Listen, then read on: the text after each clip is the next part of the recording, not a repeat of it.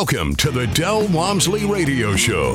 Listen and grow as Del questions the status quo, encourages you to think differently, and empowers you to make a better life. Get ready as Del challenges core beliefs, seeks the truth, and reveals the roadmap to the lifestyle you really want.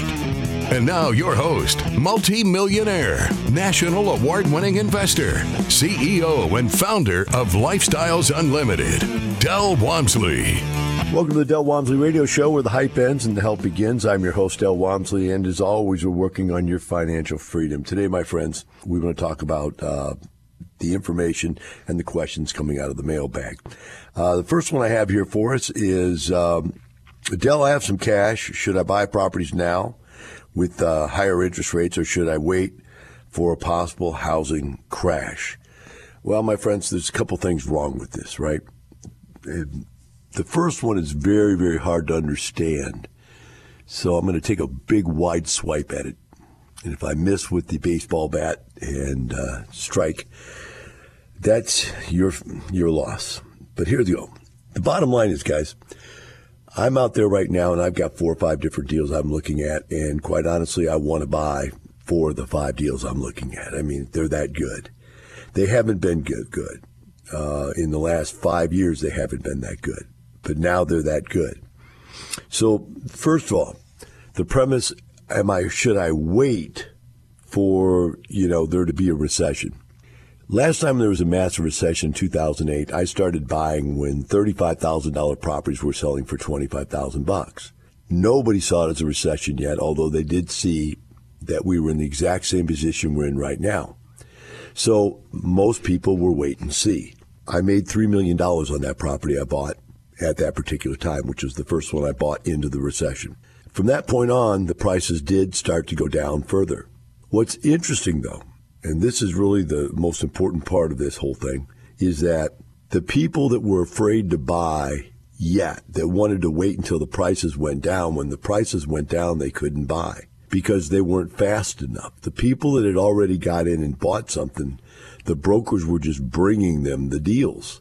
And also, many other people were not prepared to buy at that time. In other words, once you get scared and once you start thinking, I'm going to wait for the bottom, I'm going to wait for the bottom, I'm going to wait for the bottom, because the thing, it's still falling. And if it's 10% down right now, I know it's between 10 and 15% down from where it was a year ago. That's at least, I'm looking at stuff 20% below a year ago. If you're looking at 20% below and you're thinking, okay, I've seen it come down now 20%, it might go down another 20%. Well, it might, but the bottom line is you didn't get in at the 20% down. You may then, once it goes down another 10, 5, 10, 20%, you might go, well, there's more, because you don't know when a recession is shifting. You don't know, because like the Fed right now is giving the notice they're going to go up in the interest rates at least one more time. That's the way they're hinting, they're leaning. So prices probably are going to go down a little bit more. But the problem is, the second they do that and they say, okay, now we're where we want to be, inflation is in check, then the recession's gone, and you missed it, and you didn't get that 20% off price. That becomes 25% off if you wait, if you just keep buying into the downward spin. And 25% price difference is massive. It is massive, right? And if you can go out there and buy stuff, now remember, even when there's a recession, there's people like myself that are not losing their real estate. We have purchased it at good prices. It's operationally functional, it makes money, and just because there's a recession doesn't mean that property is not making money. I have many assets that if there was a recession tomorrow, they'd still make money. In fact, all of them wouldn't, the way my portfolio is designed. But that means I'm not going to sell. So there's going to be people that aren't going to sell. So what you're really looking for is not a recession. You're looking for situations like we have right now, for example, where people are in trouble and they need to sell at a price below what they purchased. I looked at a deal the other day where they paid $23 million for the property and they just sold it for $20 million. Now, I didn't buy that particular property at $20 million because I thought it was worth $18 at the time. And even though somebody else thought it was worth 20 and they got 20 million. The people that bought it for 23 lost $3 million. There's another guy out there right now, and I keep bringing this guy up because he's screaming all over the internet that he is God's gift to property management. Well, the guy's good. I know him.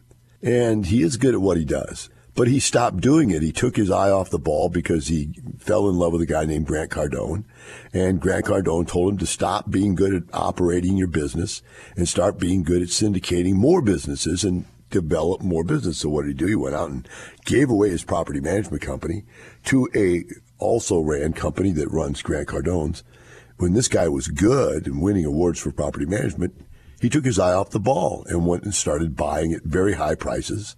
And he bought right into the highest prices possible, and he had adjustable rate mortgages. And now he's got a $50 million asset that's in foreclosure. He's got about $30 million in debt on it. He's going to lose $20 million of his partner's money. Can you imagine that?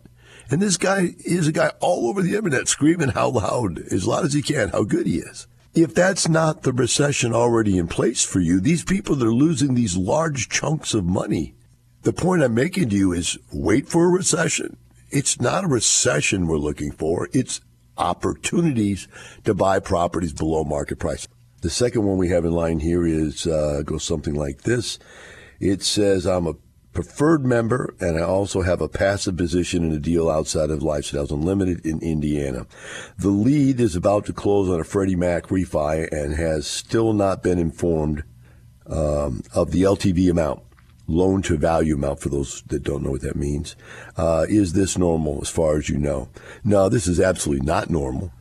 And it tells me that the lead that you're doing the deal with is probably not happy with what they're offering him, or they're going to pin him up against the back of a wall. In other words, what happens is that when you're trying to get a loan, and if he's doing a refi, it's probably because he's in some type of adjustable rate mortgage that's about to kill him. And I'm just reading into this, right? Because it's what's going on out there right now. And so you got to refi out of these adjustable rate mortgages because they're at 8.5% interest right now. And so the bank knows you're up against the wall. And what they're doing is they're saying, look, when you bought this, maybe you put 20% down, maybe you put 30% down, you maybe even put 40% down. But right now, these properties, their values have gone down so much that your property that you own isn't worth what it was worth when you bought it. So the amount of down payment you put down, which creates the loan to value. For example, if you're borrowing $1 million and you put down $200,000, your loan is $800,000. Your loan to value is 80%. But right now, whatever you came in on, an 80% loan, a 70% loan, or even a 60% loan, many of the loans right now, because the properties have dropped so much in value, the only loan we can give you is 50. I've even seen as low as 45% loan to value of what they're saying the property's worth. This is scary. This is very scary. And so what they do is they know they want the loan. They want the points and the commissions and the fees. This is the mortgage company wants the loan. But they know that there's other competition out there, and they know that you're up against a wall. So they will push you till the point where you are stuck. You either take the loan or you go out of business. And that's the only reason that they would not know, why the lead would not know what the loan to value is that they're offering him, because that's part of the rate and term sheet that you do before you even start the process. They give you a rate and term sheet, says this is what we'll give you, and you put down money to lock that in. So I don't know how this guy, well, I shouldn't say that. This is a passive. He doesn't know what's going on. I can see how this guy feels uncomfortable about this and doesn't understand why the lead would tell him that they don't even know what the loan is, because he's in the deal. His money's at risk. That's why he cares. Now, again, let's talk about this we did in the last segment. When you do deals inside of Lifestyles Unlimited, what happens is that the people that do them here as one of our members have all agreed that we should all adhere to a set of practices we call the white paper, which are much safer. Does that in itself mean the deals are totally safe? No. Does it mean that a lot of the shenanigans that are done outside of Lifestyles are not done. I would say in the majority of deals, that's the case. A lot of the shenanigan stuff that these syndicators pull off to make money, way more money for themselves and way less money for the passives, to put more risk into the deal and more money into their pocket, are all agreed. We all agree we're not going to do it to the passives. Now, at the same time, because we agree not to do it, doesn't mean that they don't do it. I've had Lifestyles members that were syndicators that have been horrible. And every time they won't follow the white paper. In fact, I was saying when I start doing my seminars, I always go to the back of the book. We haven't started yet. See that blank page there? Yeah. That blank page is there for you to write this down. Write this down in big letters in your own handwriting. I will not do what Del says to do. Now, why do I have him write that in there? Because the deals that people do where they won't follow what I tell them to do are way riskier than the deals when you do what I tell you to do. They both have a level of risk to them. Don't get me wrong. It's real estate. This is the real world. But the level of risk is way higher. So some of my better leads, we call leads, syndicators leads here, because they've been certified through our lead program and because they've signed a document saying, I agree to adhere to the white paper. That just is a promise to the other members. We can't make them do it, right? We have no policing on their deals. We're not the SEC. We're not anything other than a group of people who all said, you know what, if we're going to do this stuff together, let's not cheat each other, right? And so when these people put these deals together and someone comes to me and goes, this guy's doing it completely wrong, I might ask the guy or one of my staff, I go, why are you doing that? And they may say, well, I'm going to do it my way, whatever, blah, blah, blah, blah, blah. Then we might ask them, you know what, if you're really going to do that and take that much risk, would you please just, leave Lifestyles Unlimited and go do that in the real world? The real world does that stuff all the time. They take that massive risk. And, you have the right to do that. We can't stop you from, you can't stop a person from being stupid. Let me put it to you that way. And people are stupid. They're greedy. They're stupid, they're arrogant. They get the Midas touch where they think everything they do will make money. And these deals are going down left and right out there, guys. I know another deal I'm looking at right now trying to buy. This deal had an offer to buy it for $50 million. $50 million. They had bought it for 40. They had an offer, they had bought it for 36. They had an offer to sell it for 50, and they didn't sell. They thought, well, we'll get way more than that. So now they're trying to sell it back in the 40s, in the low 40s. And that's just stupid. It just, let's call it what it is. It's stupid, right? But that's what they wanted to do. So now they're going to eke out the difference between 41 million and 42 million or 43 million or 44 million. Whatever they get, it's still 6 or 7 million less than what they could have got. Because of arrogance, because they thought they were so smart that they could outsell the market. But the market gave them a great offer at $50 million. But see, these people are not in Lifestyles Unlimited because they don't need education. They don't need consulting. They don't need someone to help them to make good, logical decisions because they're too smart for their own good. And there you have it. More failure based on lack of information. We'll be right back with the Del Walmsley Radio Show.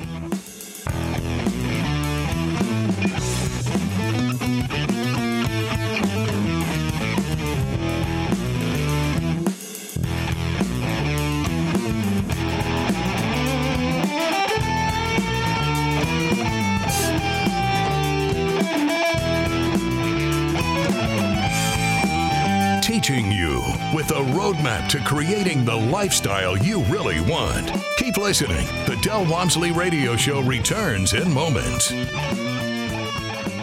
We went from 100% live to 100% virtual. And the funny thing is that nobody wants to go back to work now that they work from home, right? So now my members are like, well, Del, we want to keep those virtual things open because now I know all the people in Miami and I know all the people in Chicago. I know all the people now know each other from all over the country because of these virtual events. The free workshop, How to Retire in 5 Years or Less, is online. Go to lifestylesunlimitedworkshop.com. You're hearing the Del Walmsley Radio Show. Want more life-changing knowledge? Access our podcast and listen on demand at lifestylesunlimited.com under the radio tab. Now your host, Del Walmsley. Welcome back to Del Walmsley Radio. Today, we're doing the mailbag, and what I want to get across to you here, as we came out of the next segment or the last segment, is that the concept of when things occur out there in the real world that change the playing field, they change the rules.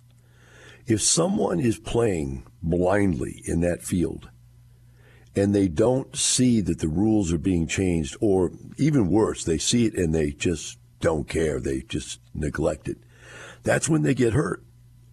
So there's no feeling sorry for these people unless you're one of them, and then you're going to feel sorry for yourself, there's no doubt. But this is not like somebody's putting a gun to your head and say, get into this real estate deal.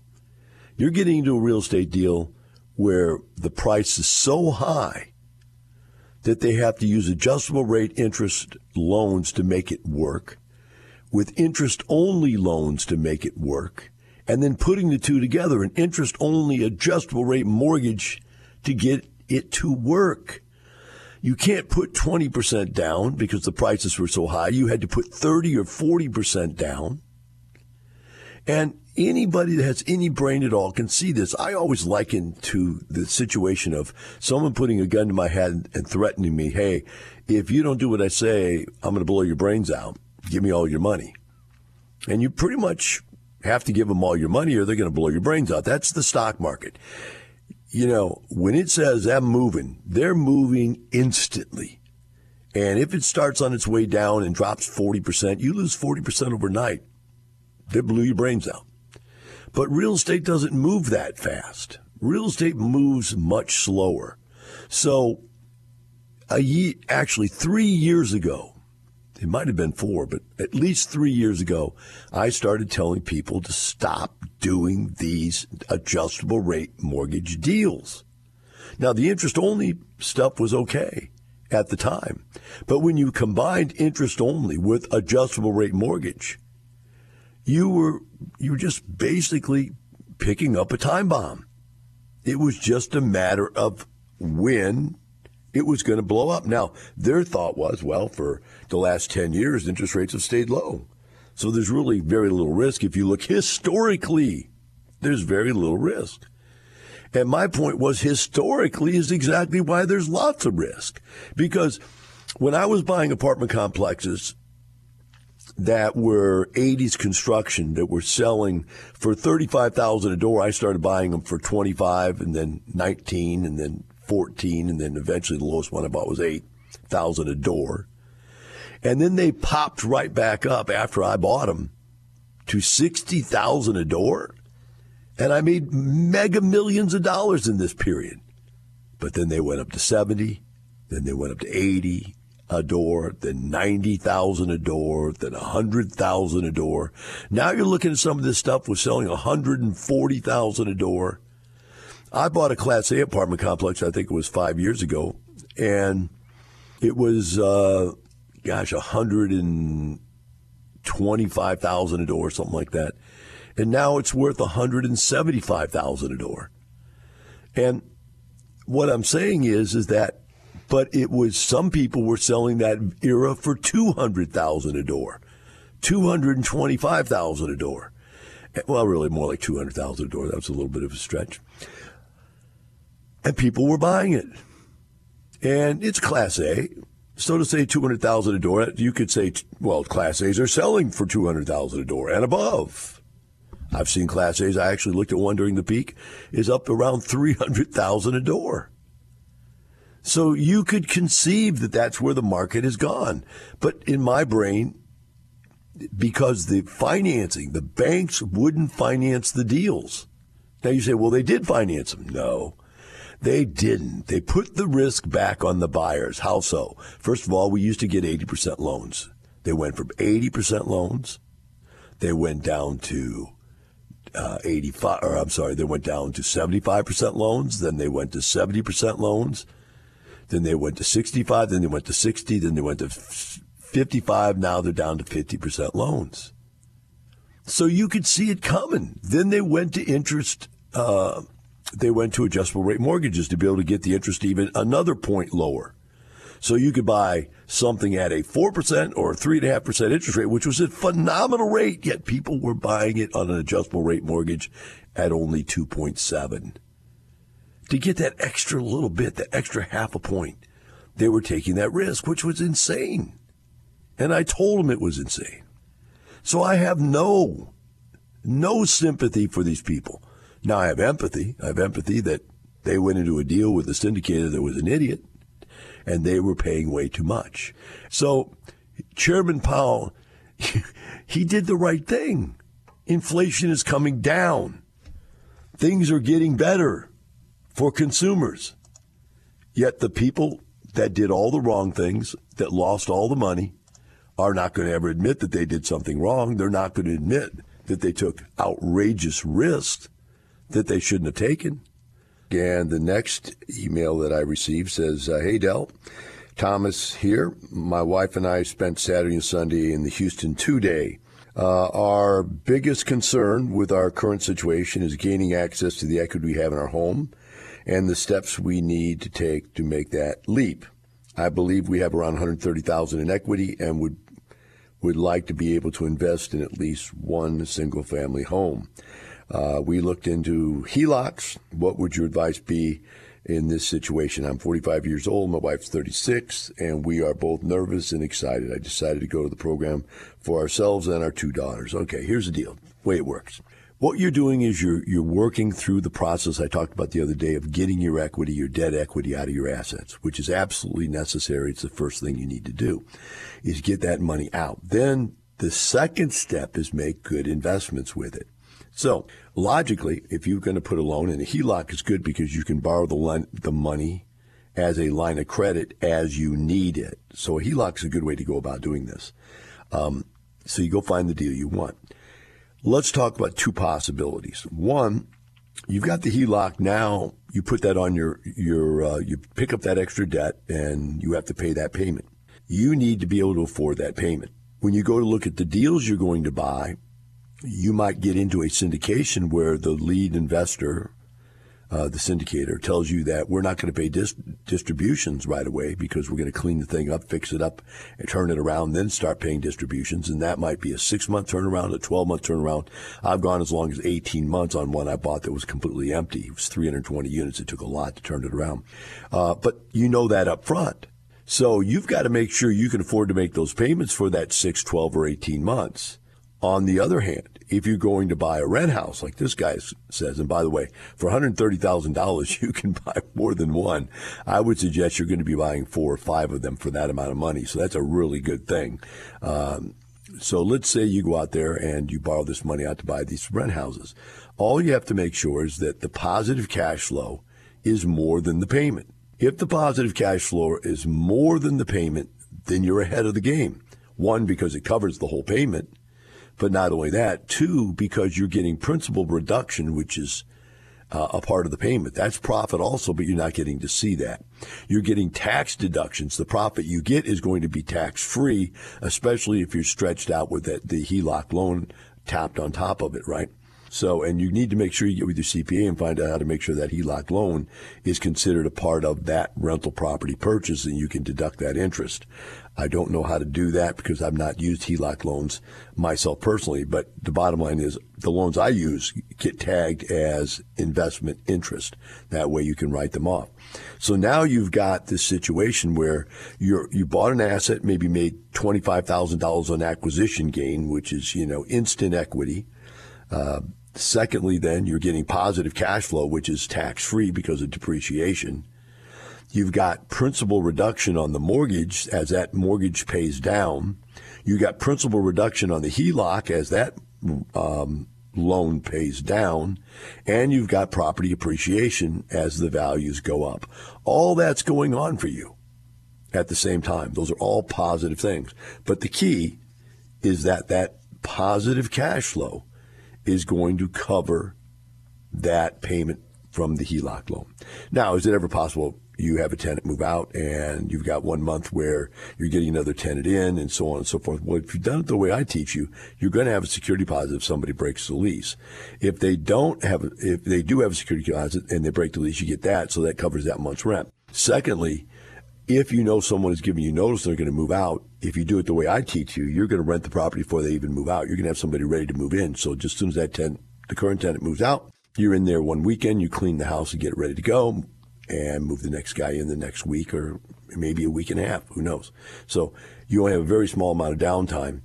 And then that person pays you the first month's rent and at least 1 month's rent for the security deposit. It's not called 1 month's rent, by the way. It's called security deposit, but it's equal to an amount of money that's at least equal to 1 month rent. I used to get double, 2 months, 3 months on people that didn't have perfect credit. So you bring in a large chunk of cash all at once right there. And again, you're just putting that money over here in case you need it, because they break the lease, because they do damage and so forth. You're not capturing that money as income right away. But that's okay, because now you have security that with this tenant, you're not going to lose any money with them. And if you do it the way I teach, and you need to get to the classes and learn how to do it, and you need to follow the way I teach you to do it, then you're going to be able to be safe and secure, bar some catastrophic black swan event in your life or in the property's life or so on. The tenant may have a black swan event destroy their life. That shouldn't blast you out of the water. That should not inhibit your long-term investment growth. But, you go through something and maybe you have a black swan event, and that can't be overcome in most cases in your life. That's why if you live in a glass house, man, don't throw rocks because stuff can go wrong. And, for me, I take risks, but I take slow, calculated risks. That's the difference between myself and most of these guys out there that I'm constantly talking about that are on the outside of lifestyles and or those people that were in lifestyles that stepped away. They step away from lifestyles because I'm very conservative. And they don't want to play conservative. They want to go out there and try to be billionaires. I love that song. I want to be a billionaire so flippin' bad. Yeah, you've all heard it. And they all want to be billionaires overnight. So they want to take massive amounts of risk, roll the dice, and see if they get there. That's not my style. Last question. Hi, Del. When and how did you learn about hard money loans and how to use them like you do instead of being freaked out about higher interest and avoiding them like I did? The beautiful thing is I was already rich by the time we had hard money loans because somebody came to me about hard money loans. Once I'd already started Lifestyles, I was already a millionaire, and they showed me how they worked. And so we incorporated them. In fact, we promoted them. And at that point, now they're all over the place and everybody uses them. So I never really had that fear. All right, folks, remember this. It's not the money. It's the lifestyle. We'll see you tomorrow. Have a great day.